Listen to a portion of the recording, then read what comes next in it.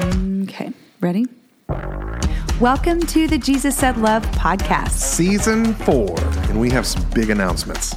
The podcast started as an extension of our work and ministry with survivors of sexual exploitation and trafficking.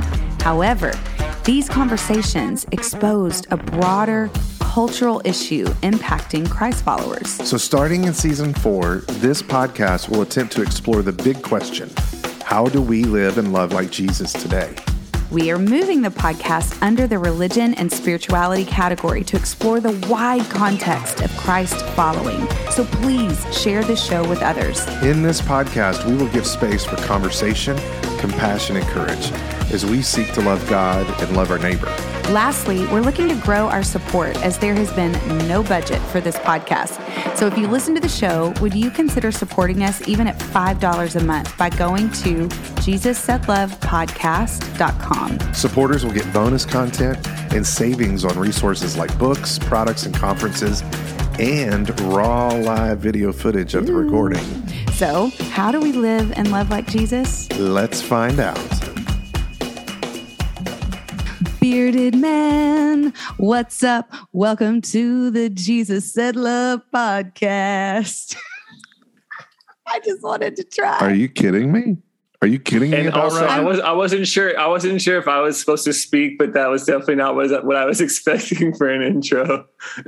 That, my lady, may be a winner. I was feeling the musical vibes. I'm into musicals. You're into musicals. You went to a musical last night? I did. Our Waco Civic Theater, got to give them a shout out for Bright Star, Steve Martin and Edie Brickell's really fascinating story that they set to music and told. And yeah, I'm enjoying theater. I'm loving that theater and the arts in the world has opened back up. I am so happy for my friends in Manhattan who are getting to perform on stages again. We're bringing Scott Erickson to Waco in the end of April, and he's going to do his Say Yes show. So I just wanted to give a little musical theater to you. I have a little question, because for those of you who are local here in Waco, Texas, you know that Wild Torch is coming up on May the 6th. Right. Emily, tell me, is there going to be a element of theater involved in this year's Wild Torch? There will be, Brett. There will be. I've written an original monologue, and I will be playing Waco's most infamous, notorious Madam of the Red Light District, Miss Molly Adams. So, well, I do declare, Molly Adams, the Madam. That's who she is, and I'm so excited to be to bring her voice to the stage.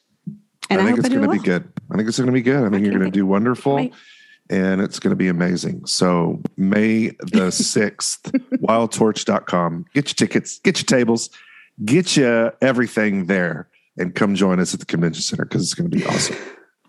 Okay, now that I'm done with that, who do we have on the show? Well, he's probably so confused. He's like, this is not the way any of your podcasts have started before. No, because you did that weird introduction. I'm so sorry. Got a tickle. It's because I was really trying to sing before warming up. Kevin Sweeney, welcome to the Jesus Said Love podcast. I appreciate it. When you guys were talking, obviously not knowing how the intro was going to go, I thought, how funny would it be if they just talked for 50 minutes and I just sat here and listened? In the end, you're like, thanks for coming on. Hey, this has been a week. Terrifying. This has been a week. So who knows what circus is going to come out of today? I'm feeling lively. You're from Hawaii. You just woke up. Who knows what's going to happen over the next hour, right? Yes, 7:45 a.m. And you see this, I actually put on this nice Aloha shirt for the show, because in Hawaii today is what we call Aloha Friday, which is every Friday.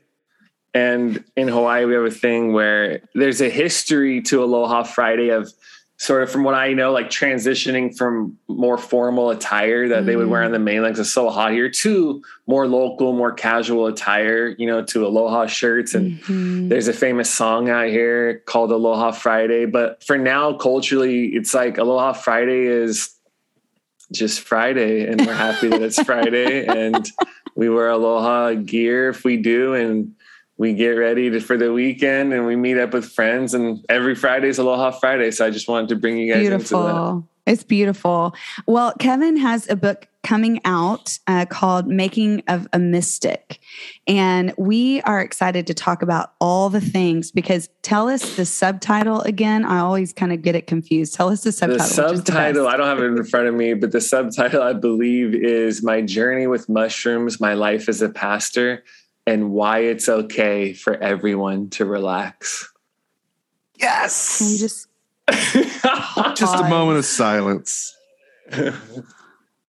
My journey with mushrooms, my life as a pastor, and why it's okay for everyone to relax. I just kind of felt the breath. And what's funny about that is I love titles. I love words. I love subtitles. Like that, words is like my world. Like that's what I love. I always have.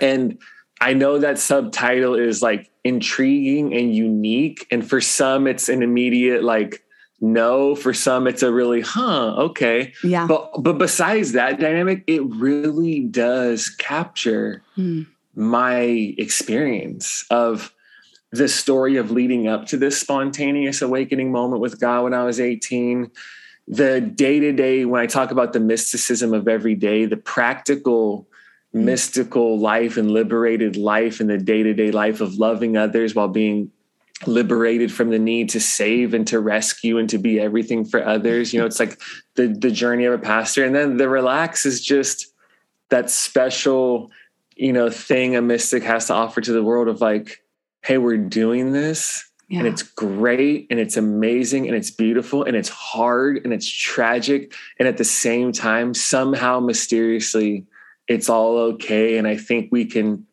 unclench our jaws, relax our face muscles a bit, take a breath, and remember it's Aloha Friday. So we also are here to enjoy.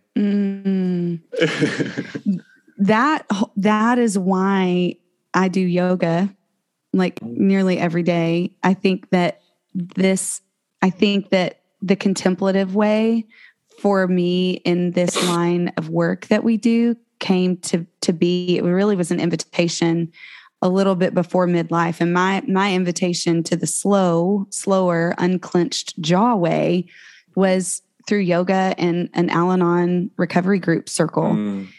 And the 12 steps introduced me to a lot of things. I went on some Benedictine silent retreats that wrecked my theology and my experience with silence. And so I'm so interested because growing up as a Southern Baptist evangelical, I didn't know this way.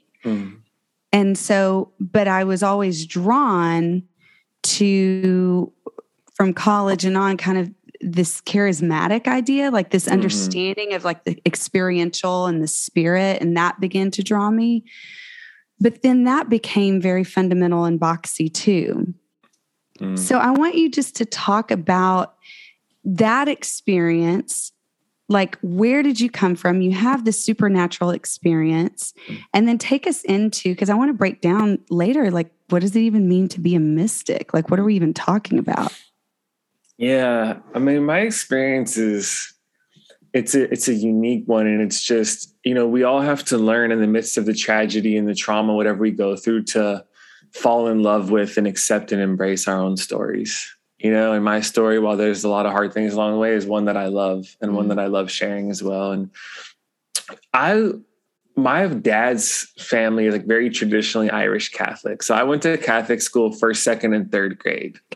And in fourth grade, my family sent me to a public school. So I grew up in Los Angeles area, LA Unified School District. So going to public school at 9 and hearing kids cuss and fight all the time, where it's like not that big a deal. I was like, is this salvation? Yeah. Is this what heaven on earth looks like? Is we can just fight and cuss and there's not that big a deal. Yeah. No nuns around to like. No, I was like, I mean, I remember like just, it was like, I could breathe again and I could finally have an environment to be me. Right. Mm-hmm. And, you know, soon, like, I don't know however many years, it wasn't super long, but I tapered off. Like, I don't want to go to mass. Mm-hmm. You know, mom and dad, like, I'm done with that. And my mom recently, it's interesting. My mom and I had a conversation about this and she said, I wanted to push you further into that in a sense, but your dad was like, no, just let him. I have 2 older brothers, just let him be. And they're old enough to make that decision and we're not going to force them, which looking back now, was great, was so good for me. And I told my mom, I left that experience with the Catholic Church really young with what I call a pleasant indifference of, I'm thankful for this. I didn't leave the church at that age, you know, and I wasn't like consciously I'm leaving the church. I'm just like, I don't want to go here, you know, because I'm young. Right. But that transition out for me in my relationship with the church and with God, there was never oppositional energy, never any anger, never any shame, never any manipulation. But also I didn't leave with like, this is what it means to be connected with Jesus in a personal way. It was just like, that was a thing and I don't know, and I'm okay. And I don't really think about it. And now looking back, I'm like, that actually benefited me a lot, to be honest, you know, in my own exploration. And then this is a part of the book, the whole my journey with mushrooms. You know, you get glimpses. It's not an autobiography, but you'll get glimpses of defining moments of my own story. So, you know, existential crisis at 17, mushrooms as a spiritual guide for me when I didn't have any. This spontaneous awakening moment with God, this direct, immediate, and transformative and life-altering and consciousness rewiring experience at 18 that completely upended my life and was the turning point even to where I am today. So I could say more about any of those, but that is a little bit of a way zoomed out picture of how I got there. Okay. So for those of our listeners who may not understand psychedelics and may not understand kind of the spiritual component to them that a lot of people use them for, can you explain what that fad or trend or just really generational, I mean, through the ages? Wait, before you explain that though, let me ask this precursor question. Going into your mushroom experience, did you just do like high school kids and let's just go do some mushrooms? And then you had this experience, or did you go, I want to have an experience, therefore I'm going to do mushrooms and go down that road? Yeah, no, it's a great question. At 16, the first time I did mushrooms, it was definitely like, we do drugs. Yeah.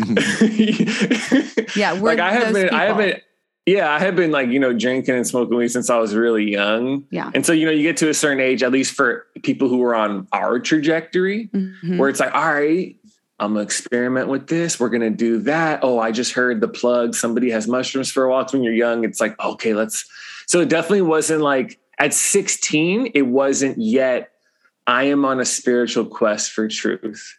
Yeah. It was me and my friend Squirrel want to do mushrooms and trip out. That's awesome. Yeah. So, and I tell that story in the book. My friend Squirrel, who was with me the night when I had that awakening moment with God, was my best friend. And I should have known doing mushrooms with Squirrel wasn't going to turn out well just by the environment. I think everyone should have a friend named Squirrel. Totally. So I go into it just with anything else. But, you know, I have a chapter in the book called Mushrooms and Missionaries. And there's a story in there about Thomas Merton, you know, one of the great mystics of the 20th century. From my perspective, really reintroduced not only the Catholic Church and the church, but in some ways, Western culture and spiritually interested people in the contemplative way into contemplation. And when he was younger and he was heading towards he was awakening and he was moving towards, you know, his more and more of a big transition and conversion, he met this Hindu monk named Mahamanabrata Brahmachari. And he was this visiting, well-known Hindu monk, like lecturing, I think, at maybe some like Ivy League divinity schools. And Merton goes to him and he asks for guidance, right? Because he's sort of awakening. Where do I go? Who do I read? Maybe whatever he's asking. And the fascinating thing about what that monk said to him was this Hindu monk didn't say, here's our sacred texts from our tradition. Here's people who are from where I'm from. He said, you should go read St. Augustine's Confessions, and you should read Thomas à Kempis's Imitation of Christ. And let's say those books are integrated into Merton's journey. He eventually becomes one of the great Christians of the 20th century. Now, I don't think it was in that Hindu monk's job description to be a missionary for Jesus. Right. And I say this to some people, let's suspend for a second the pressing need to keep having conversations about disentangling that word missionary from all of its colonialist, white supremacist, dominating, exploitative, expansion, empire building things, because we know it's caught up in that, right? Yeah. That's a huge conversation. It's very important. But if we just think about the good part of a missionary, someone pointing you further towards Christ. And if that's true, then that monk was an unexpected missionary for Thomas Merton. In the same way, that's why I say all that mushrooms were unexpected missionary for me, pointing me beyond themselves towards the fullness of Christ. Because Brett, as time went on, I didn't start off with this as a spiritual quest, but as time went on, it really started to become that consciously for me and what was happening in my life at the time. And one thing, a defining thing, was I started to sense my experiences with mushrooms, because I did them 10 times total, that they kept saying, yes, but keep going. Like you're seeing a glimpse, you're getting a vision, you're experiencing something real. There's something happening here, but the truth and the source is beyond this. And I'm pointing you beyond that. Whatever you experience here is in its fullness beyond this. So it was like they were a signpost pointing me to the future I couldn't see. And they were pointing me to a freedom I desired, but didn't know existed. And that was a part of that journey, was I just kept saying, there's something real happening, and it's opening me up to this greater depth and this deeper experience of what it means to be human. There's a lot more going on here than we think, but they were signs. They were not the end. They were pointing me to something beyond. And I was following that thing. So it's interesting to think about, high school kids, and maybe we can look back in our own experiences with drinking and sex and drugs and doing all the things that high school kids do. Or maybe you're a parent and you have, a kid who's attaching to, different ideas than you would want them to attach to, and those types of things. And I think with that in mind, that is such a radical, I think, way to view what we would naturally in the church call, bad. And we would say, don't touch, don't look at, don't. And then, but not only that, but then we judge the people. We don't see them as seekers. We wouldn't have seen you as a seeker. That's interesting. Me in the Baptist church was like, oh, I'm, buttoned up. And you'd be at high school. You'd be like, hey, Kev's coming. You'll leave. Get out. Walk away. He's at the party. We shouldn't be here. Who do we need to report him to? Does he play football? We need to tell the coaches. And then I would look at Brett. I'd be like, hey, Brett, even though you're in youth group and you're a good kid, I look in your eyes. You get it, man. You know what's going on. Totally. Oh, my word. But I just wonder, I think that's part of been my experience with women in strip clubs, is that, there is already an intrinsic bias there as to what these clubs are, who the women are, who the men are that come there, who the club managers are. And then I get there, and it's not that I'm bringing Jesus to the clubs. Jesus is there. Jesus has been there. I'm like joining up with this conversation that's been long at work with many of the women's lives. And is that part of what you in the book are asking people to let go of is some of these hard and fast lines and ideas around certain things? I mean, I'm definitely, when it comes to the book and my personal stories are not the whole book, right? They're glimpses of my story. A lot of it's day-to-day stuff, what does it mean to have a non-dual vision of reality and also choose your kids over building a platform? What does it mean to go on your own journey towards a more liberated life and also in a personal sense, and also be a person who can see the person next to you, right? To me, it's very practical in that sense.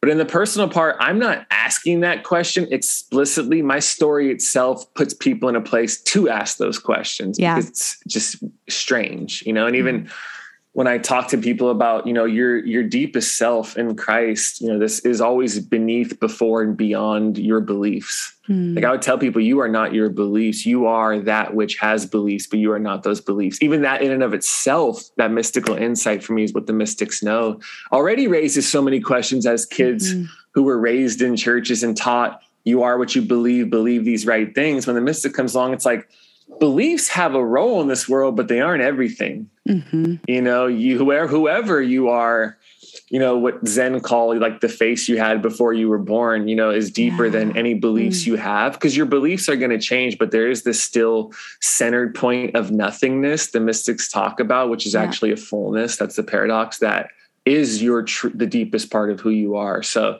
I don't ask people those questions. I just let my life hold up a mirror and let people reflect on, because that was my experience, like my first experience of God was not, do you agree with this belief system? My first experience of God had nothing to do with dogma, had nothing to do with doctrine, had nothing to do with anything explicitly about Jesus yet.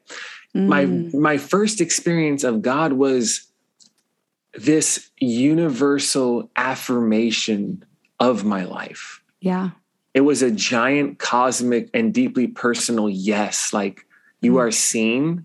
All the questions you've asked consciously and unconsciously through all the ways my ego tried to gain value growing up, you are seen. And those eyes you're seen with, at the center of this universe, you're seen with a gaze that is pure affirmation.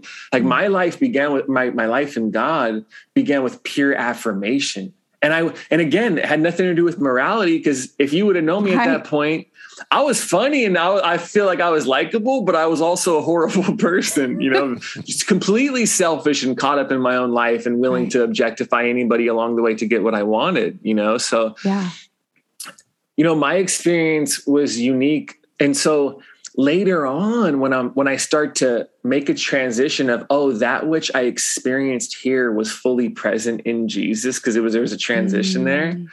It was never about beliefs at first. It was never about morality. It was just, there was this union that happened. The foundation of my faith is not beliefs I have about Jesus. Is it experiential being known by the loving gaze of Christ? So my relationship with beliefs and all that was different, from the very, because it forced me to ask the question, like, before anyone told me about the quote unquote gospel or an atonement theory, I was like, this is already here for me.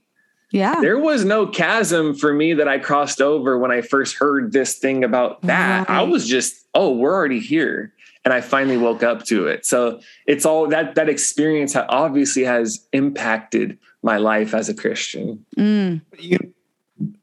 I have so many things whirling around my head right now. That's why we're doing this for 2 hours today. All right. We're not doing 45 minutes. I'm also hearing the voices of my rather more conservative friends who would be like, I cannot believe that y'all are having this on your podcast, blah, blah, blah, blah, blah. Here's the deal, though. When you read scripture, Jesus meets everyone he meets in the moment of where they're at. You know what I'm saying? In whatever condition they're in, on whatever drug they're on, with as little of clothes as they have on. And he intersects them right there. And so I I hear this part of your story, and I'm like, yeah, I think Jesus would intersect someone who's using mushrooms. Why wouldn't he? He intersected the prostitute in the midst of her, whatever she was doing. And he intersected Matthew in the midst of his tax collecting. And he intersected Zacchaeus in the midst of doing what. So why wouldn't he intersect you in the midst of that? For me, the incarnation is everything. The incarnational moment of Jesus. And what that story offers us is not just spirit and matter can be fully joined in their fullness here in Jesus, but spirit and matter are fully joined everywhere in the world, right? It's not just the divine and human coexist or the divine and matter coexist here. The divine and matter are commingling and interconnected everywhere. And the incarnation of Jesus, to me, invites us to wake up to the incarnational moment that is happening everywhere, all around us at all times, including this conversation we're having right now. And I really mean that, so I say that because my experience is unique, and there's no formula for it, and there's no plan for it, and it seems so strange. But I see it when you look at the concrete flesh and blood Jesus, Brett, like what you're saying, how Jesus actually as a human is interacting with people. And to me, that same dynamic that's present in him, when you zoom out, the spirit is doing everywhere at all times. It's just whether or not people wake up, and the spirit and the matter, the union of those moments for me is just one of the many unusual and amazing incarnational moments of the spirit that we saw in Jesus that I think is still happening if we have the eyes to see. And I think for people who have a natural resistance or antagonism to that, I think we need to allow this world to be more mysterious and enchanted and strange and weird and amazing and disturbing and unsettling and powerful. And we need to allow the spirit to have the freedom to just be however that emerges. Why do you think the unknown, and I'm going to choose this word purposefully, why do you think the unknown is so threatening to some? That's a great question. There's a couple different, I think about the unknown of people who are different. I think about the unknown of when we're embracing uncertainty of the future. But I think the unknown of people and ideas that are different, our ego naturally experiences as a threat. The ego will resist death at all costs. Letting go is a form of death. That's right. Change requires death. Right. Forgiveness requires death. That's right. So any outside external force that, if embraced, taken in, received, listened to, and allowed to do some of the work on us, that might require us to let go, change, and move forward or grow, or let go of some of our cherished idols or whatever they are. Your ego will have this like seizure contracting moment. It's like a death seizure where it'll contract and fight it. And we're terrified that the other with a capital O might ask us to change. And what's ironic is there's nothing more we want than growth, and nothing we resist more than change. That is not setting ourselves up for a winning attitude. That is putting ourselves in a place where we keep reinforcing a cycle. And the fascinating thing about Jesus is, I think on the margins and through the stories of Jesus and through the parables, he's turning that upside down and saying, actually, the people you're afraid of and the people you see as other hold the keys towards your freedom. 100%.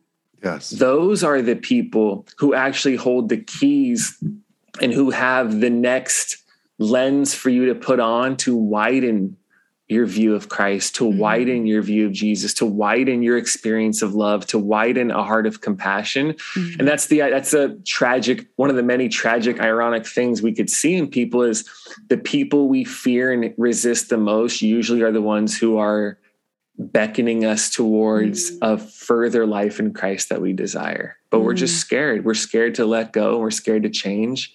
But that's where actual faith, not do you believe this about God, but it's, are you going to trust Yep. spirit? Are you going to trust God when it feels like you're crossing over a threshold and you're anxious and you're like, would my youth group pastor be mad at me for doing this? Can I love people like this? Can I enter into the environments like this?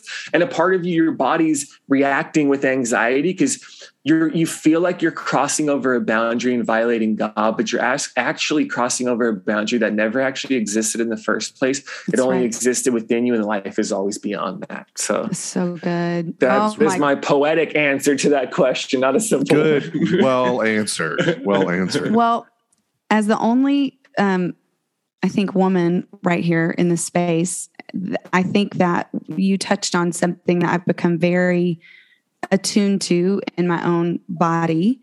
And that is the invitation of death in the body of a woman is monthly. And there is this rich understanding of my friend, Christy Ballman. She wrote this beautiful book called Theology of the Womb. And we've had her on the podcast before, but it is this understanding that the life, death, rebirth cycle is a profound invitation to union. And I did not ever, Brett and I've birthed 3 children. I've had 4 miscarriages.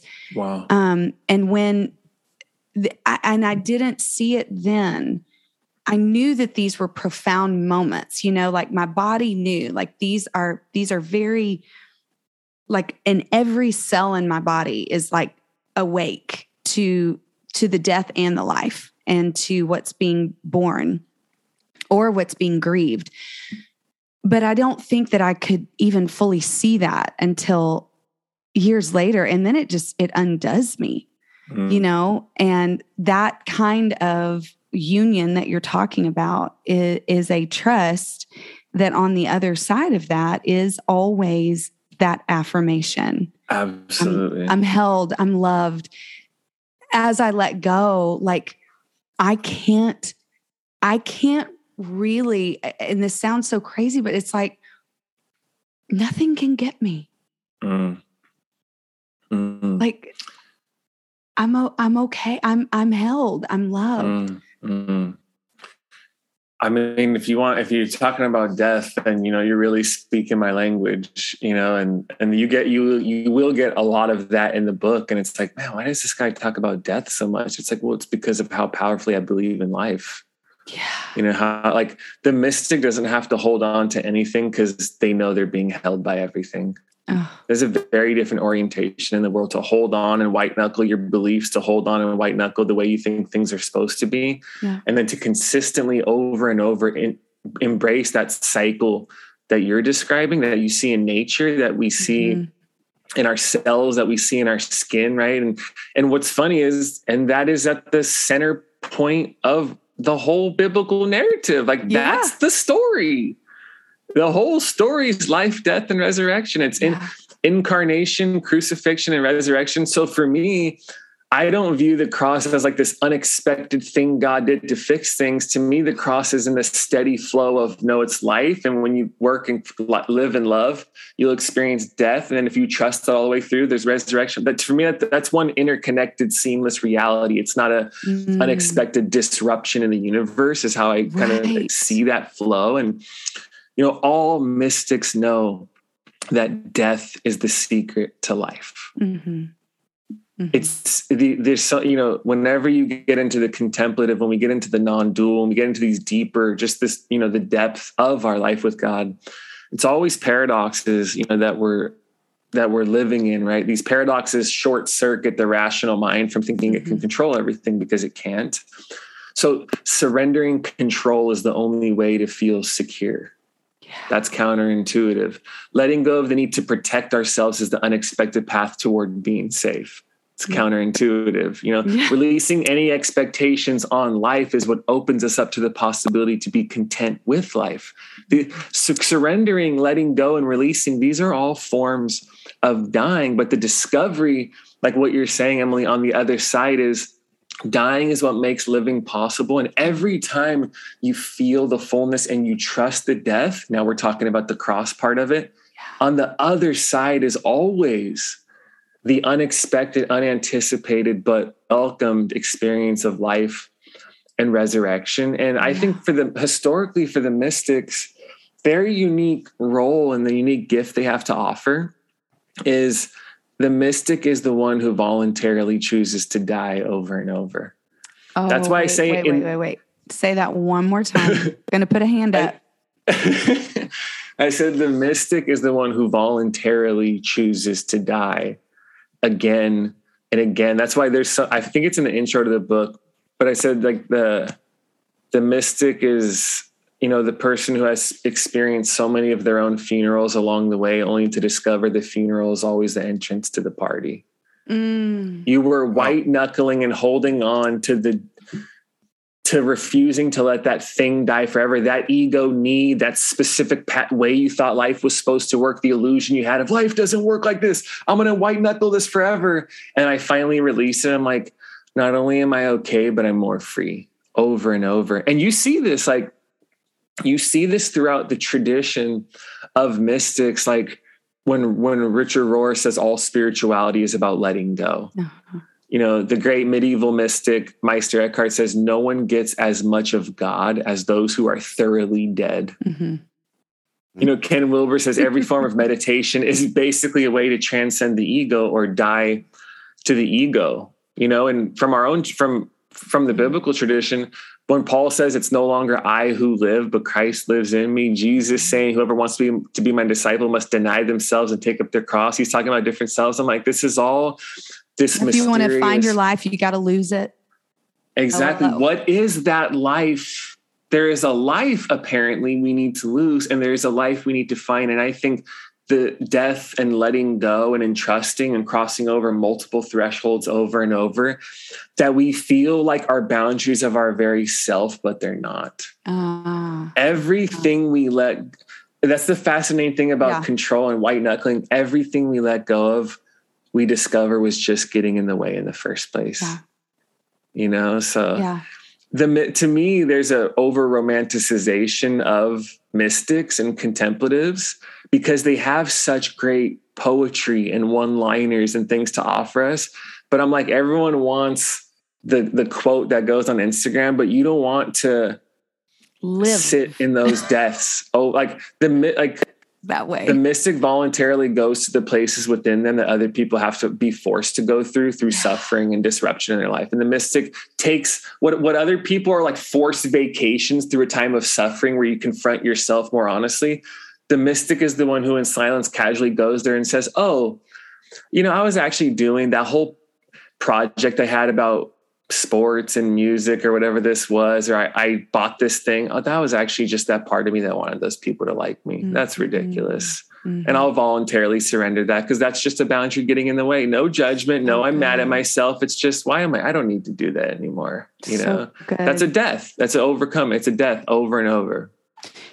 We've talked a lot about trauma on this podcast, and we had an author from the Allender Center to talk about these archetypes, the stranger and the orphan and the widow, and the transformation. And again, these are just like arbitrary, like archetypes. This is not solid. But what you're talking about here is something that resonates with me because when we look at the archetype of the widow, and we look at the death, either the death of dreams, there's this like taste and this acquaintance within the widow. And the widow doesn't have to just be a woman who's lost a husband, right?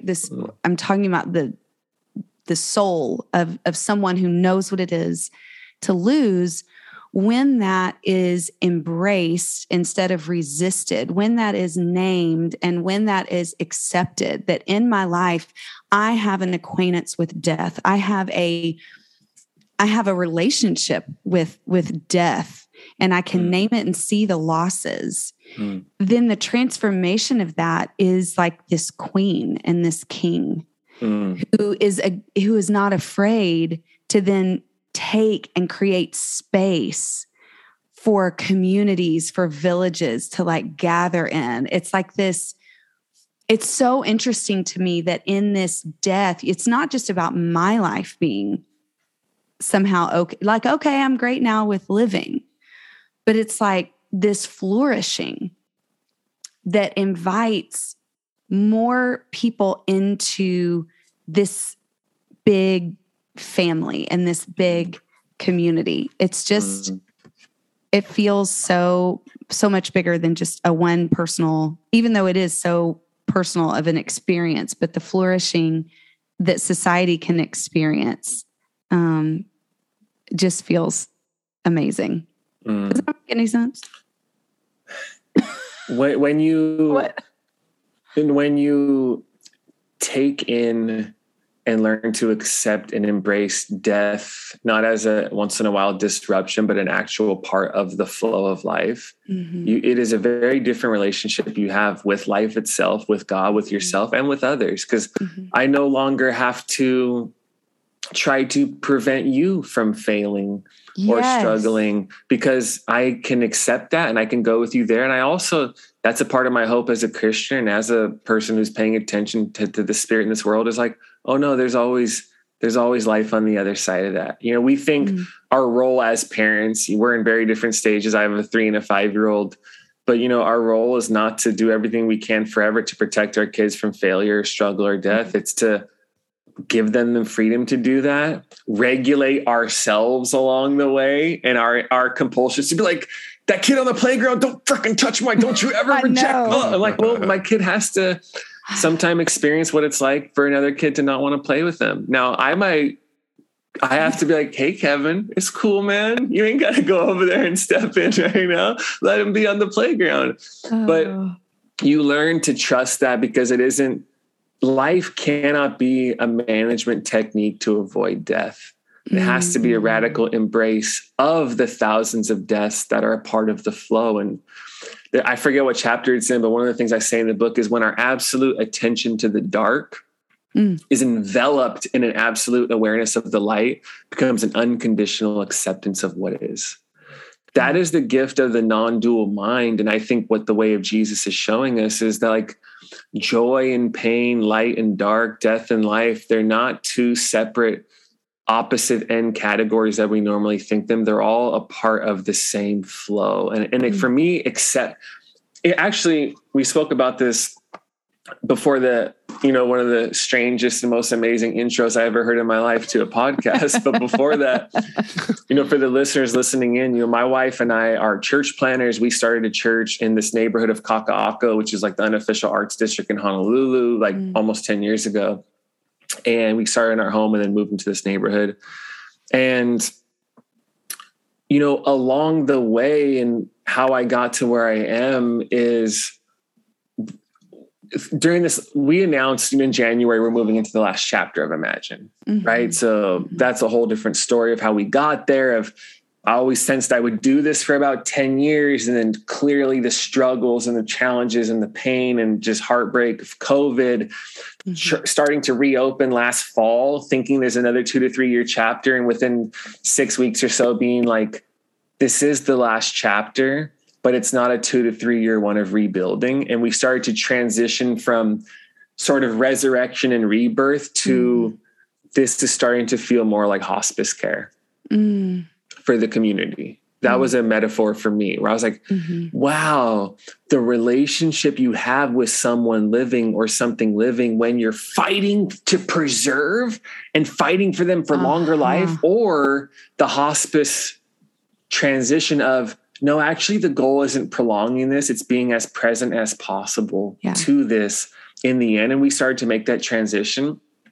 And,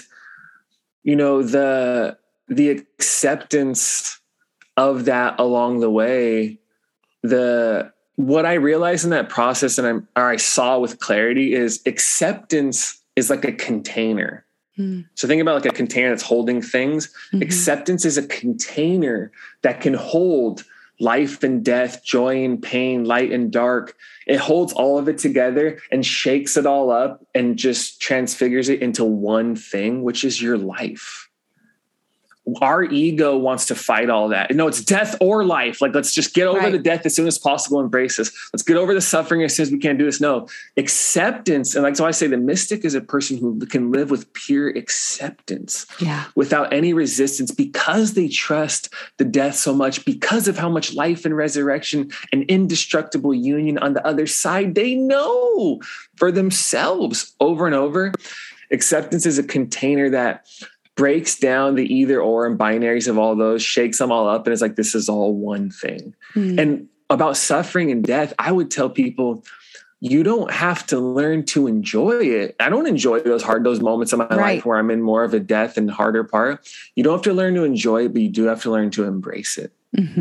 That is a part of the mystery of, you can embrace the hard and heavy parts of life just as wholeheartedly as the good ones. Even when you don't enjoy it, you have to embrace it and take it into yourself and let it exhaust it of its power over you. And to me, that's the invitation of the way of Jesus, is like, you can trust all that, because when it's over, it's all resurrection. It's all for the mystic. It's the laughter after the letting go. You know, it's the heavy, it's the hilariousness after the heaviness. It's the celebration after the struggle. It's the mystics are irreverent, and they seem like they don't take things seriously, and they're too like, does this guy ever stop joking around? Like, if you met me at certain times, it's like, yeah, I've taken life so seriously that I finally have discovered I don't have to take it seriously at all, even though I do still take it seriously. You know what I'm saying? Like, that's the thing. And there's so much joy that is present just in your countenance too. Just of being able to walk in the world that we're living in right now and still go, these are really hard things and suffering things. But it seems to be that the invitation you're saying is that the mystics can hold on to hope and to something better than what we're physically seeing and what we're physically enduring at the time. What, on the book trailer, you talk just a little, the promo video that you have, you talk about freedom. It's like freedom. And my favorite part of your video is when you jumped off the cliff. It's my favorite because that was really tall. I do want to ask, how tall was that? That was probably like 50 feet-ish. The highest I've ever jumped is 40. Massive. Yeah, it was that's taller. Massive for me. 40 it was taller than that. And we jumped in Curacao. Brett didn't jump, but I jumped first, and my 3 kids. Oh, Brett, she just had to throw that in there.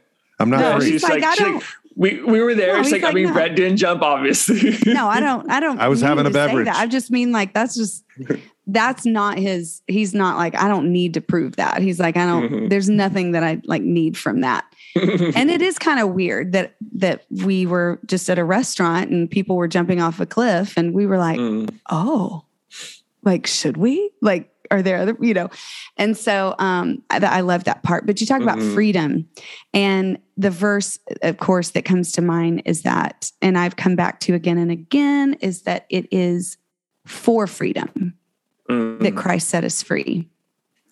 The point of Christ is freedom.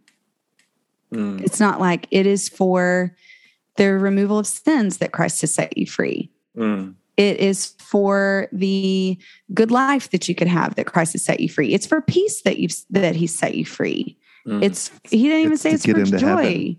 Or it's for freedom. And that kind of perplexes me a little bit. So I want you to talk about freedom a little bit with us. I mean, I feel like, a part of the whole, like, when I talk about this crisis as a teenager leading up to that first experience of God, was the way my spiritual journey began was a radical inward journey. I went deep enough into myself where I discovered God, and you go deep enough to God and you discover yourself, right? There's a symbiotic relationship there. And one of the things you recognize when you take a real radical inward journey is you recognize what oftentimes people associate it more with, like, Buddhists using this language, but you recognize illusions. Yeah, that's an important word for me in my life. You recognize the illusions you have about life. What is an illusion? It's just a false belief, but usually in the spiritual life, it's what we invest a lot of our heart and energy into. When I was young, it was if I'm the best basketball player, because there was a lot of pressure on me to play in college, and I was on that trajectory, and I've given my whole life to prepare for this moment. And it's, well, if I'm a great basketball player and people see me, like, that means I'm valuable. That's an illusion. You know, if enough people admire me, that'll make me happy or whole. That's an illusion. You know, we can see that around us constantly over and over. You know, an illusion is something you invest that doesn't work. You're giving so much to it. And I realized, I was like, man, do I love basketball, or does my ego just need basketball to create a sense of value for me outside of myself? And like, and if so, is my whole life being driven by the need for approval from others? Because if that's the case, I'm not free.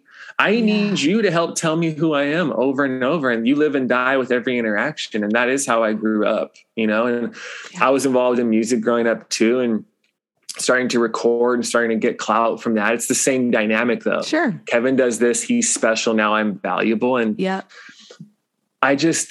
with substances and getting high my whole life, I'm like, dude, I'm honest with myself. We had a saying, like, it was a joke growing up. It's like, we don't smoke weed to get high. We smoke weed to get by, you know, just to make it through the day and to fall asleep. How am I supposed to sleep without this, basically? Yeah.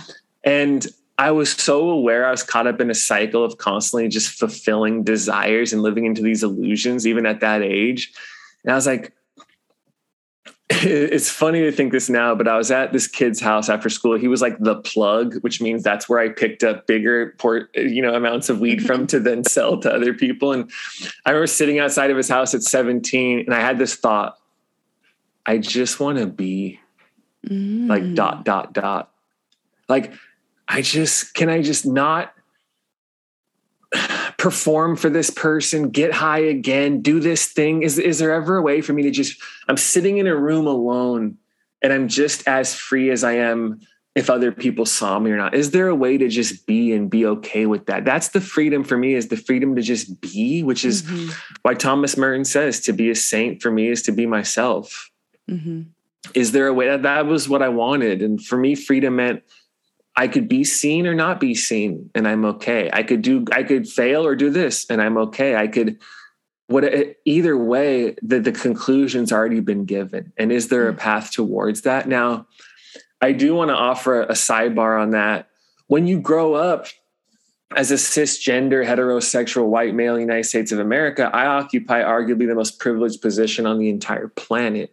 And so because of me growing up with the degree of privilege I have, I didn't have to primarily think about freedom in terms of like social and political and economic because of power and privilege. So I acknowledge all of that, you know, and I'm aware of how those dynamics work. And so that experience of freedom is a personal and existential, which is a part of it. There's also a bigger conversation about social economic issues.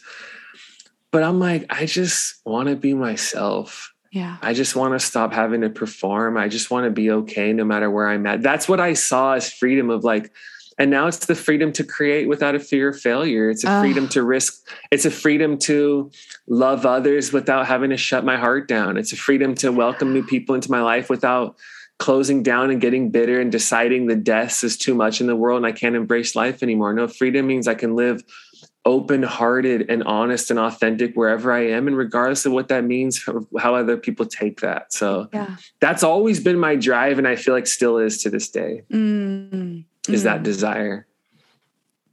I think that it was Thomas Merton who said at the ground of your being, he talked about the ground of your being. Is that right? I'm going back to like a silent retreat I took one time. Well, Paul Tillich, as like an existential philosopher, talks about the ground of being, but I mean, I'm sure many people have used that language after, you know. I think about that freedom because the first time I did a silent retreat, I didn't know it was silent. I didn't know I had signed up for a silent retreat with my best friend that I only get to see once a year. And then we went to this monastery and we had to be completely silent for 3 days. And so that was a real switch for me. You're like, I thought I was here to speak. I'm like, I thought we were here to really I prepared connect. 2 talks. I was like, okay. So Sister Macrina she's no longer with us. She was a Benedictine nun in Arkansas. And she told us, because she would have these teaching sessions and then we'd like go off into the silence and we'd do this like ritual of like entering the silence. And the first night that we were there, she said, for some of you who've never done this retreat before, you're going to meet the silence for the first time, and it'll be a different silence than you've ever met. And different things will come up for each of you. And she said, but there's only one phrase I want you to remember that I want you to take with you to the silence. And just say this over and over with whatever response, if it's anxiety, if it's sleep, if it's whatever your body does with that silence. And she said, here's the phrase. And we just repeated it together over and over until we walked out the door, and then we didn't say it anymore. But it was, I begin at beloved. I begin at beloved. And we just kept saying, I begin at beloved. And I knew that I was loved. I had no idea what was waiting. I had no idea.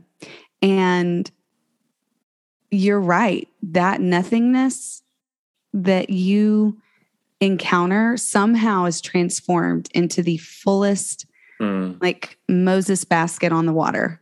It's like, I am just, how did I not know this? But that's then the freedom that, like, once you taste it, I think that what you're saying is we get to move in that kind of freedom that we're just hemmed in all around. Yeah. That's one of the things I want for people, even in my transition out of, congregational life, in the next couple of months, I'm never going to stop doing what I'm doing and saying what I'm saying, because besides specific things of organizing a church, like I would tell people, you don't do things because you're a pastor. It's appropriate to call someone a pastor because they do these things. Like real spiritual authority doesn't come from position. It comes from trust and relationship and authenticity. Like, Say that again. I forget what I said. Real authority doesn't come from. Real spiritual authority doesn't come from position. It comes from embodiment and trust and relationship, where me offering myself as a guide to people, me wanting to be like, so often the great mystics and spiritual teachers, they're alarm clocks, just here to wake people up. Wake people up to what? Well, that's a more complex conversation, but it'd be just waking people up. And that's what I want to do. And that's what I do naturally. And that's what I've always done to some degree, is I look at other people and I say, if I was them, this is what I would want someone to do for me. And most of the times in my life, that hasn't happened. Having great mentors or having great, like, that has been something that has been a lack in my life. Excuse me. And that's not always easy. And I'm very sensitive, and I can see other people and be like, oh, if I was them, I would want someone to be like, hey, I see you, you have something special. Like, I'm with you, and that whole, you begin with the beloved. It's like, I just want to tell people, you're okay. Yeah. And I think I have this chapter in the book called, I forget what it's called. It's like vicarious values, social ladders, and career choices. Just about like the Christian industrial complex and all of that. And to me, a part of the freedom we're talking about in our unique kind of culture we live in is, how do you have a holy sense of ambition to create without losing your soul to the Christian industrial complex? Gosh. That's such a niche thing where most people are, what the hell does that even mean? But we know what that means, right? And me going into the publishing industry knows it even more and more. But there's this I tell a story of going to this like Richard Rohr event, who's like a hero of mine, just back like in 2015 or whatever. And I'm like, we go to events, and let's say there's someone you look up to, like in music or a spiritual teacher, whoever it is. And we go to these events, and our ego has these like really funny delusions and fantasies about the special teacher is going to call me out in front of everybody or befriend me and be like, You, sir, are the one. You're the special one. You have the answers. Yeah. Hey, everybody, I just want you to know I am passing the torch to this young person right here. So pay attention. And I think about that because my ego has had those fantasies and delusions. None of them have ever come true. Yeah. I'm fine. I promise. But I'm like, well, what is really the substance within that thought and desire? Mm-hmm. We want them to look at us and be like, that special thing you think you have, you do have. I know. And I see you, and I'm willing to go with you along the way on this journey and help it become actualized, like something like that. And I think to myself, what are we looking for? Permission, validation, confirmation, affirmation. And a part of the freedom when we think about creating and living authentically, not just inwardly, but in our actual offering to the world, is waking up to the spirit that is within us that's saying, everything you want that person to tell you, you already know is true. Yes. You already know you have that gift. You already know. And that's not about arrogance. That's about recognition. It's not, you have that gift. You know, you can bring this into the world. You know, you have something special to offer.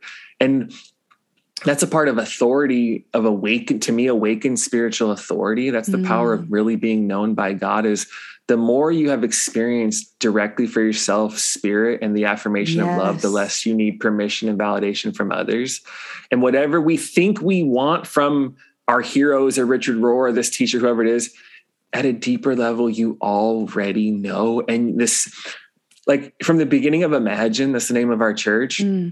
I would tell people, we ask our elders for wisdom, but we never ask for permission because that's not theirs to give us. The way we love, the way we embrace, the way we accept, they're not here in our neighborhood. They don't know the people who are here. They don't know the uniqueness of my story or who this community is. No, wisdom, but permission. And that is a great freedom when we talk about this on a creative level. And the fruit is like, whatever you want that person to recognize, you already know. And the spirit saying, the spirit isn't the authority of spirit authorizes us to do the things we really want to do and we can do. And we think we need someone else to give us permission. And there is a great discovery that we don't. And it's just here and we can start doing it. So do you offer, as you're transitioning out and you're closing the doors of Imagine, I know that you've got this book that you are offering in the world. Are you doing personal guides, retreats? Like, can people learn from you? Is your book kind of the first step? What are you imagining about what's next? Yeah, that's funny. My wife and I were talking about this late last night. I have, let's see it on a practical level. So my first book comes out May 31st, Making of a Mystic. Follow me on Instagram at Kevin Sweeney 1 to follow the details when it's up for pre-order, etc. Okay. I have a second publishing deal that I haven't really talked about much yet for another book that comes out on January 3rd of next year. Okay. It's called the tentative title is The Joy of Letting Go. How one thing has the power to change everything. A lot of this conversation we're having today. Yeah. And then I'm like in my process of writing a third too. So from now we're essentially closing our church. The last chapter's ending around June-ish. So what I see for the next 18 months is the writing, the connecting, doing things like this, the establishing of relationships, because I desire to do some of the things you're saying.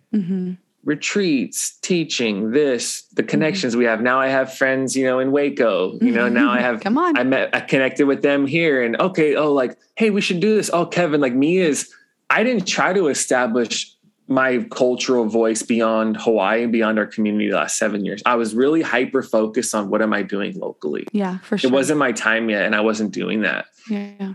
And for me, I think through the writing and there is opportunities beget opportunities. And I see some of the things you're saying as a part of the future. My wife and I are like, maybe we have one more dream and thing to start up together for the future. Because my wife's a licensed marriage and family therapist. She's a pastor. She's a boss. She's the professional, responsible one in the family. I've learned from her along the way,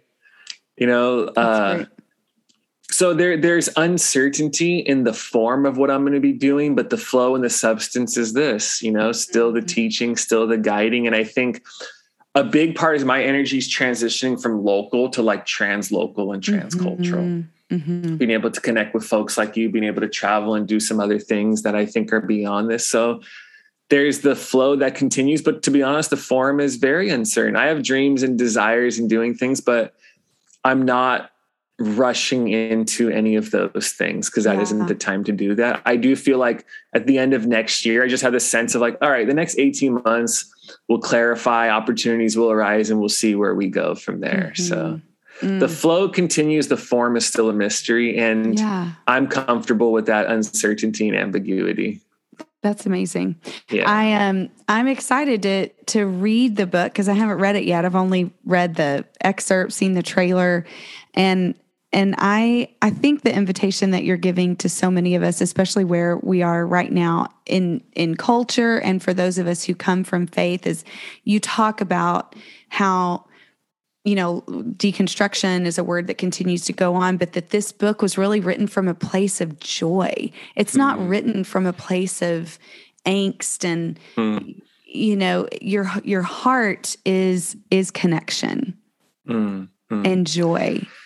Absolutely. Yeah. That's like somewhere in the press release. And I don't know if it's in the book or if I just use it for that, but it's like when everyone's talking about deconstruction, something else, and their faith falling apart, this book's written from the place of joy and freedom and light on the other side. And that in no way is diminishing the struggle and trauma and challenge of that first stage of deconstruction. Someone from my vantage point can zoom out, and other people as well, and say, what everybody talk about deconstruction right now is actually how it's used culturally, especially for evangelicals, is actually the transition from one stage of faith to another. If anyone's familiar with development. We are, yeah. Will you say that again? Because I'm so... Brett woke up. I am, no, our daughter's texting. No, Brett's eyes were closed, and then I said that, and he just came back. No, I'm over here looking at my phone. No, for real, because here's the deal. I'm so tired of pastor. We live in the South, down in Jesus land, where everybody's a Christian, right? And it's like these very intelligent men, because that's who the pastors are. They're saying, stop with this deconstruction language. Stop saying that. And I find myself going, but why? Because scripture says, work out your faith, right? Work it out. What if deconstruct, use whatever word you want. The buzzword's deconstruction. Why are we so threatened by that? Because every reformation has begun with deconstruction. It's because we are building. Changing. We are building our foundation on a system and not on a person. We care about doctrine more than we care about people. Yeah. And I just think we have to be careful because Jesus didn't die on a cross for doctrine. Right? Oh man, that's. And I know that's going to get me in trouble with some of my friends, but I'm just so tired of people who talk about this great big God and they're so threatened by such small little words like deconstruction.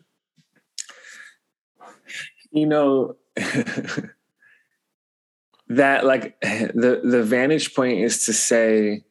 Let's say if people are familiar with developmental theories like spiral dynamics, or even like James Fowler, who's a Christian pastor and I believe a psychologist who has his own versions of stages of faith, someone could zoom out and say, when we talk about that, that's actually just a transition from one stage of faith to another. It's natural, and it's actually, you see it, happening historically. But when you're in it, it's just so... For people in that stage, that first stage of what's called deconstruction and how it's used now, it's the first time people have stepped outside of their belief system and actually analyze their belief system as a belief system. The first time you're asking questions, the first time you're taking apart, the first time you're like, wait, before you just look through a lens and you didn't know it. Now you look outside, you're like, I was given a lens. Right. Is this truth, or is that just how my mom and dad, is this like family systems, religion and spirituality all get woven together in a very confusing, entangled knot. And you start taking that apart and it gets overwhelming. And so for me, I can understand like that is a necessary stage. But it's just one stage. And you will, if you keep growing and evolving, you'll go through more. Like, if I use Fowler, like the Christian pastors thing, like you're going from stage 3 to 4, maybe getting a vision of 5. Well, for him, there's also a stage 6. And for developmental theorists, there's many stages after if you keep evolving. And also, Brett, we even look at the scriptures. From my perspective, you see humanity's understanding of God evolve and grow throughout scripture. Correct. Like I love that in Hosea 2:16, I forget the exact wording, but it's like, you used to call me master, but now you will call me husband. And I think that word for master was like that word, like however you pronounce it, like Baal, or Baal. It's like the idea of a foreign God who's angry and against us. And like, we're, appeasing the gods, and it's funny how we still feel those energies today within us, Yeah. But for God to say, you used to look at me like this, but now you can call me husband, or in a covenant relationship, that is a drastically different way of seeing and relating to God. And that did not happen from some guys in your church who were on the fringe and having a beer after talking about like, come on, bro, that sermon, like I'm done, like it's actually like this. No, that is a story in the scriptures of the Spirit of God being the initiating or the recognizer of a transition and a growth of faith. And for me, you see that in multiple places, and Jesus is a giant leap. You've heard it said, but I say the whole thing is not the way you thought it was. And so my book, and that's a part of my life is I'm not here to fight the old. I'm here to build and create and enjoy the new. Because after that initial stage of deconstruction, when it is antagonism and there is anger, I get all that. Yeah. And there's hurt, it's confusing because there could be personal hurt involved along with the conceptual. It's a lot. And I know how real that is.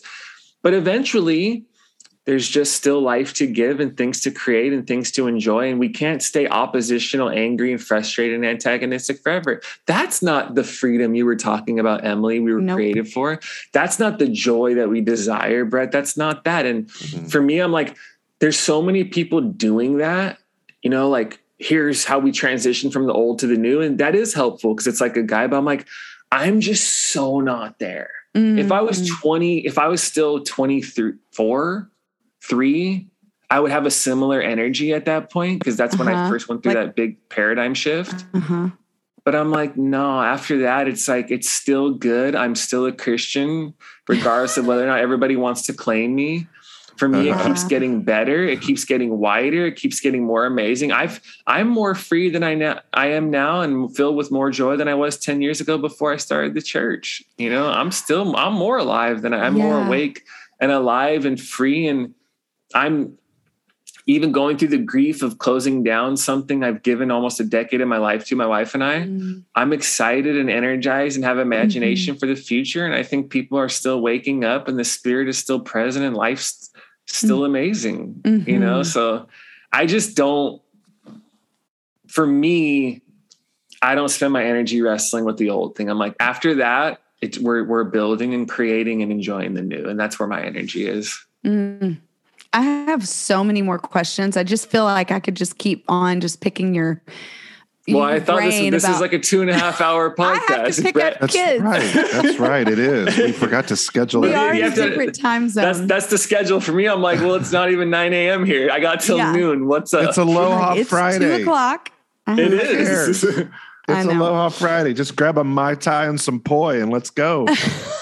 Yeah. And my wife and I were at 11. We're going to meet some friends to surf and whatever, that's it. Just amazing. You're living, we've only been to Hawaii once, and our kids, it's their dreamland, because when they were little, they've never been, but when the girls were little, they were obsessed with the Soul Surfer movie. And so their like dream was, which is so crazy, because I'm like, you guys want to go there, and she got her arm bitten off by a shark surfing, but they didn't care. They were just like ready to go. So we still haven't been able to get our kids. They would to actually Hawaii. Put their arm inside their surf shirt. Wow. Surf shirts, like as little girls, they would like emulate. Like, we're going to be Bethany and get in the pool. We're like, okay, well, if it ever happens. Honolulu's on Oahu, it's the gathering place. It's the, the most crowded island, but turtles, sharks, waterfalls, I'm tapped in. So you guys just hit me up and let me know. Because there's Hawaii people experience when they're only staying in Waikiki, and then there's when you know somebody, and there's a whole different side of things that you can do. So just know you got a friend out here. So if that ever works out, I would adore it. And have y'all opened back up? Because Hawaii was really tight on COVID restrictions. Pretty much the tightest. Yeah. And we actually, today's Friday, last week, basically this past week was the first time our indoor mask mandate has been gone. It's only been 1 week.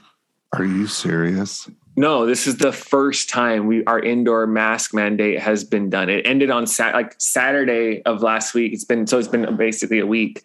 The first time I am in a Target, or my wife goes with the kids, and we're like, whoa, this is trippy. You're like wanting to touch people's faces. Yeah, I know. It's it's been one of the most locked down and like kind of very cautious with all that. And which for me is cool, because I'm like, I get it. It's an island. It has its own unique thing all the time culturally. So I was never like raging against that system, even though I personally masks are uncomfortable to me. They overwhelm me. I get really hot. Yeah. But I'm like, it's cool. I'm not the type who like trips on those things. And, but it is nice now. I'm like, okay, there's the slow movement. We've been way, way in a different place than other people. Wow.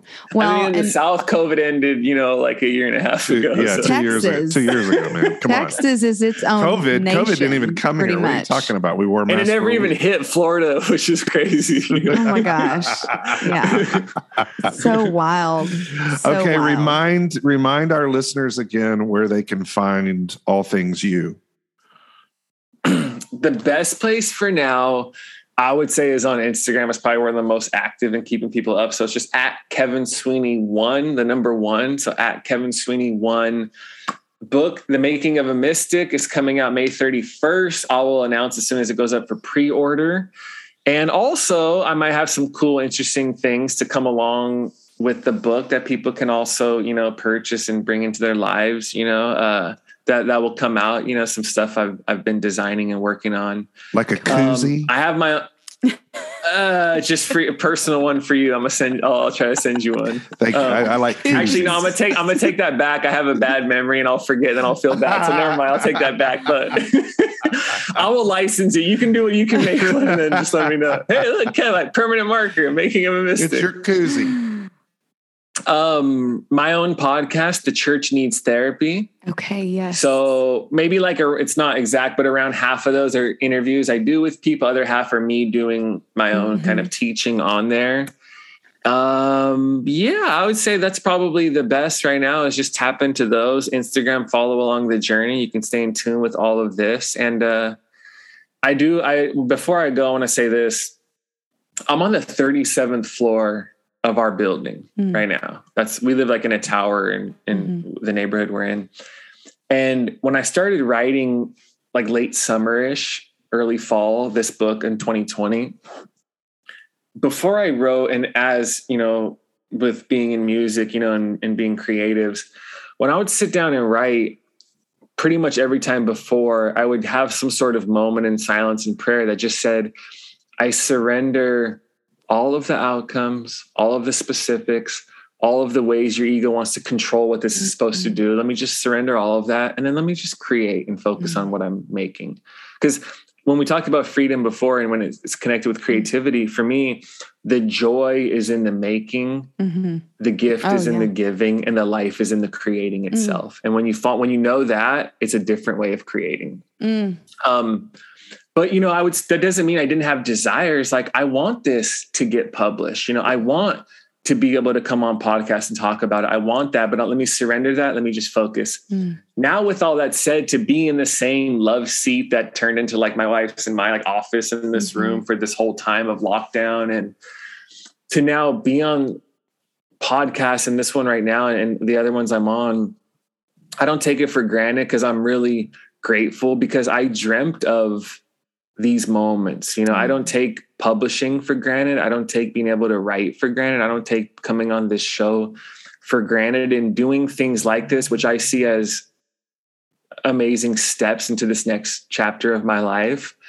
As a first-time author who you two haven't seen on like, oh, he's on, because I'm just recording him right now. Oh, he's on that podcast. That's cool. We know what that is. Or he's on that. So to not see me on those and to be willing to bring me on is something I really, really, really appreciate and I'm really grateful for. So for both of you, spending the energy for Jersey, spending the energy to make it happen, I'm really grateful for that. I don't take it for granted. It's for me such a gift to be able to be here with both of you. You've given us so much to fuel our thoughts and our spirits, and just it's been a real treasure to really learn from you. And I will say to our listeners, because we didn't know him through anything, we did have a conversation because I wanted to know, like, who is this guy? Like, are we going to connect? And is what he's saying something that will resonate with our audience? So we knew right away that this would be a good space, and that you would give us fuel to think through, faith and culture and being in the world. It's just been great. It's a good place to be. So thank you.